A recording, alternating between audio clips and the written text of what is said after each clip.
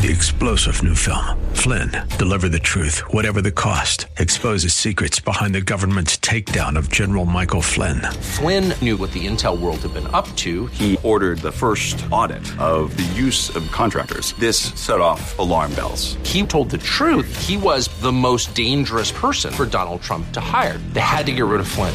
Flynn, deliver the truth, whatever the cost. Available now. Watch it today. Go to salemnow.com. salemnow.com. I know what you're trying to say, baby. You're trying to say, oh yeah, it's business time. It's business. It's business time. I know what you're trying to say. You're trying to say it's time for business. It's business time. Ooh, it's business. It's business time. Oh, yeah. Brushing out teeth. That's all part of it. That's foreplay. Foreplay is very important in love making. Then you go sort out the... Oh, if you're hearing that song, it must mean Dr. Jeff Rosen, chief economist of Briefing.com's out there. Mr. Rosen, how are you? Pretty good. How about yourself? I'm good. Something interesting happened yesterday. Apple wasn't doing their announcements. You saw a little up market, a little down market, and a market in a plunge. It seems that plunge is coming from a Fed research paper that was released on Monday. Do you know anything about this? Yeah, I mean, it's what we've seen in the past. You had a paper that looked at, basically the Fed futures market, and you had a comparison of what the market expectations are based on the futures market and what the Fed's been saying in their FOMC projections. And there's been a mismatch where the Fed has been predicting rising rates sooner and faster than what the market's implying. So it kind of spooked the equity market in part because, here is in black and white that the market's lagging the Fed in terms of, rate expectations. That is kind of important because it changes the flow of money, the changes of safe money, things along those lines. Do you think this Fed paper has credibility, or is it just one kind of like trial balloon outlier per se? Well, I mean, the Fed's paper's got credibility in the fact that, this is what the Fed is saying and this is what the market is saying. Those two are, in fact, not synced up. The question is what the Fed's saying more accurate in terms of a forecast than what the market is saying? And I would argue that the Fed's forecasts have been much more optimistic than actual economic growth rates. So the market is discounting the Fed's forecast and saying, look, the Fed may be expecting economic conditions to warrant an increase, but that's based on inflated economic projections that we just don't believe. So therefore, we're going to hold back on our forecast of a rate hike until later in the year. So if you believe that's true, then the market is correct. We're not going to see a rate hike until later than what the Fed is currently projecting. If you believe the Fed's forecasts are going to be accurate, then the market is, behind the curve, so to speak. The ECB's decision to introduce more stimulus, how long will it take the ECB to get to where the United States is in your guesstimations as far as ending stimulus and trying to get things to normal, even though we're not at normal yet?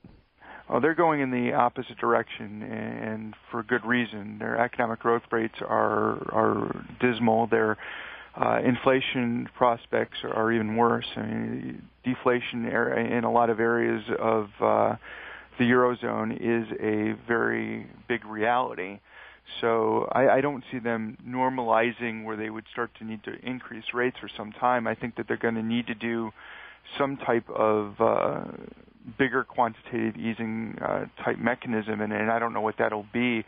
The ECB is hampered by the fact that each member country has different fiscal and structural problems, and it's very difficult to get every country within the Eurozone on board of doing things that need to be done. I mean, you're not going to see Germany anytime soon running a trade deficit, which is what needs to happen. You're not going to see structural reforms in the employment sector to increase productivity in France, right away.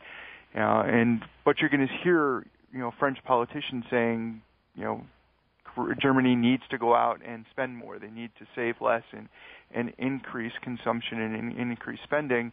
And, you're going to hear the Germans say at the same time the French need to, figure out ways of eliminating some of these guarantees in employment contracts to free up potential capital and free up labor productivity. So as long as you have those two sides, and this is not just France and Germany we're talking about, this is every country in the Eurozone arguing amongst themselves, the bank is going to have a difficult time, combating those problems, and they're going to do everything they can by easing, but the easing is probably going to look very much like the U.S. You're going to have probably much greater, future easing, like a quantitative easing 3 type mechanism in Europe, and the amount of good that it's going to do is probably going to be limited anyways. You recently wrote a piece for Briefing.com that I loved. It's short, it's easy to digest. It was tied towards the automobile markets. Basically, I think you were kind of taking a little bit of a shot, not negative, just saying that this could be their peak, and that may not be a good thing. Give us a little color on that piece. Well, what we've been noticing over the last several months is that auto manufacturers have increased the amount of incentives that they've applied to transaction costs in order to influence buyers to come out and buy a car. So cars are, priced one way, but those prices are actually, the sticker price is not what you're getting. You're getting, all these massive incentives, which lower profit potential. And if we're only seeing growth in demand because of these incentives, it's not a good thing in the long run. Eventually, incentives have to keep going up and to keep attracting more demand, which could be a problem. You'll shrink your profit margins, and the car companies can't stay in business that way. Or you're going to start seeing rates rising in the future because of the Fed ending QE and then the Fed eventually raising rates, which makes affordability conditions even worse in the future. So the incentive model is going to be required to keep demand, and in the long run, these are bad for the motor vehicle industry. And if you cut off the incentives, that could be the end of sales growth. So there's a lot of concern that we may not be getting good demand gains, far off in the future. How important is the auto industry to the United States? Because for a while there, it kind of lost a lot of relevance, but it seems to be coming back. Lost relevance because of manufacturing overseas. Are you with me on that? Yeah, one of the things that you got to remember with the way an economy works is that the service sector is very stable under normal conditions. So you don't see much acceleration in growth from the service sector. So the change in GDP is a lot of that comes from the more volatile industries, which the manufacturing sector is key of. So when you have the auto sector going up and down very violently, it has a more profound effect on quarter-over-quarter GDP growth. So in that respect, the auto industry, even though it's a more minor sector, it has an outweighed response in terms of growth rates. So we take into consideration how the auto sector is doing because it's a decent proxy for how GDP is going to perform. Anything else that you're working on, Dr. Jeff Rosen, that we should be aware of? The biggest thing right now is looking at the relationship between employment and consumption. We had a pretty poor employment report last week. We had a decent gain in wages, but the lack of new job growth, along with the wage gain, made a relatively minor aggregate income gain. And the question now is, are we going to start seeing consumption accelerate as people use more of their income to buy stuff, or is the savings rate going to continue to increase, meaning that employment growth has to accelerate much faster than what we currently are seeing if we're going to have consumption growth in the future?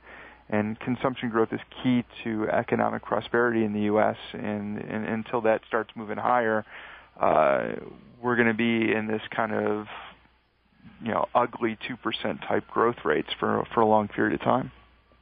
Thanks very much. That's Dr. Jeff Rosen, Chief Economist, Briefing.com.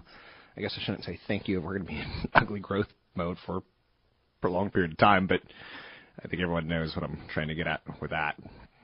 So Dr. Jeff Rosen, Chief Economist, Briefing.com. Briefing provides a lot of independent live market analysis.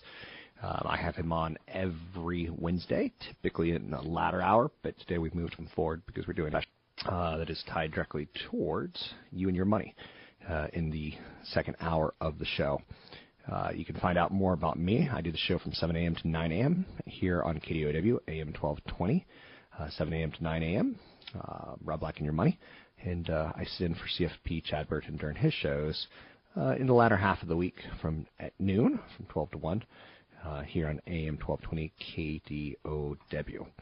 So let's talk about some of the other big stories that are out there, some of the other headlines per se. The market is headline-driven in the short term. I think we all kind of know that. It's more long-term driven by earnings, which I don't think everyone knows that. The dollar index continues its recent surge. It's hit a recent 2013 high. This is going to be bad for big American multinational type companies as it makes their product more expensive overseas. The energy sector has extended some weakness. The president's going to go on television tonight and talk about airstrikes in Syria. That should be good for the defense stocks, particularly companies like Northrop Grumman. There's an ammunitions maker. There's defense stocks that are tied towards dividends that should be considered. But again, don't just do that because the president's giving a speech. Do it because your portfolio needs it. I'm Rob Black, talking all things financial, money, investing, and more. We'll take a break here. Be right back. You can find me online at robblack.com. Oh, and I got a big event coming up in San Jose at the San Jose Airport Hotel tomorrow. Sign up at robblack.com.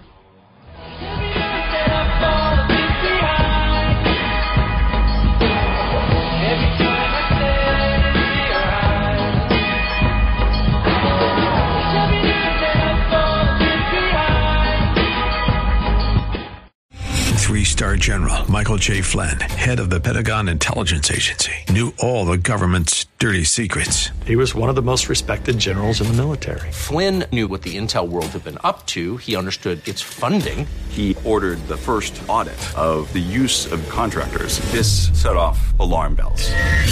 The explosive new documentary, Flynn, Deliver the Truth, Whatever the Cost, uncovers the facts behind this scandal. Flynn told the truth. He was the most dangerous person for Donald Trump to hire. I find out the worst enemy that I'm going to face in my life is right here in America. They took my assessment and they wanted me to change it. And I was like, I'm not changing it. They had to get rid of Flynn. With in-depth interviews, archival footage, and never-before-seen personal records of the man behind the headlines. I just felt like I was drowning. Flynn, Deliver the Truth, Whatever the Cost. Available now. Watch it today. Go to salemnow.com. salemnow.com.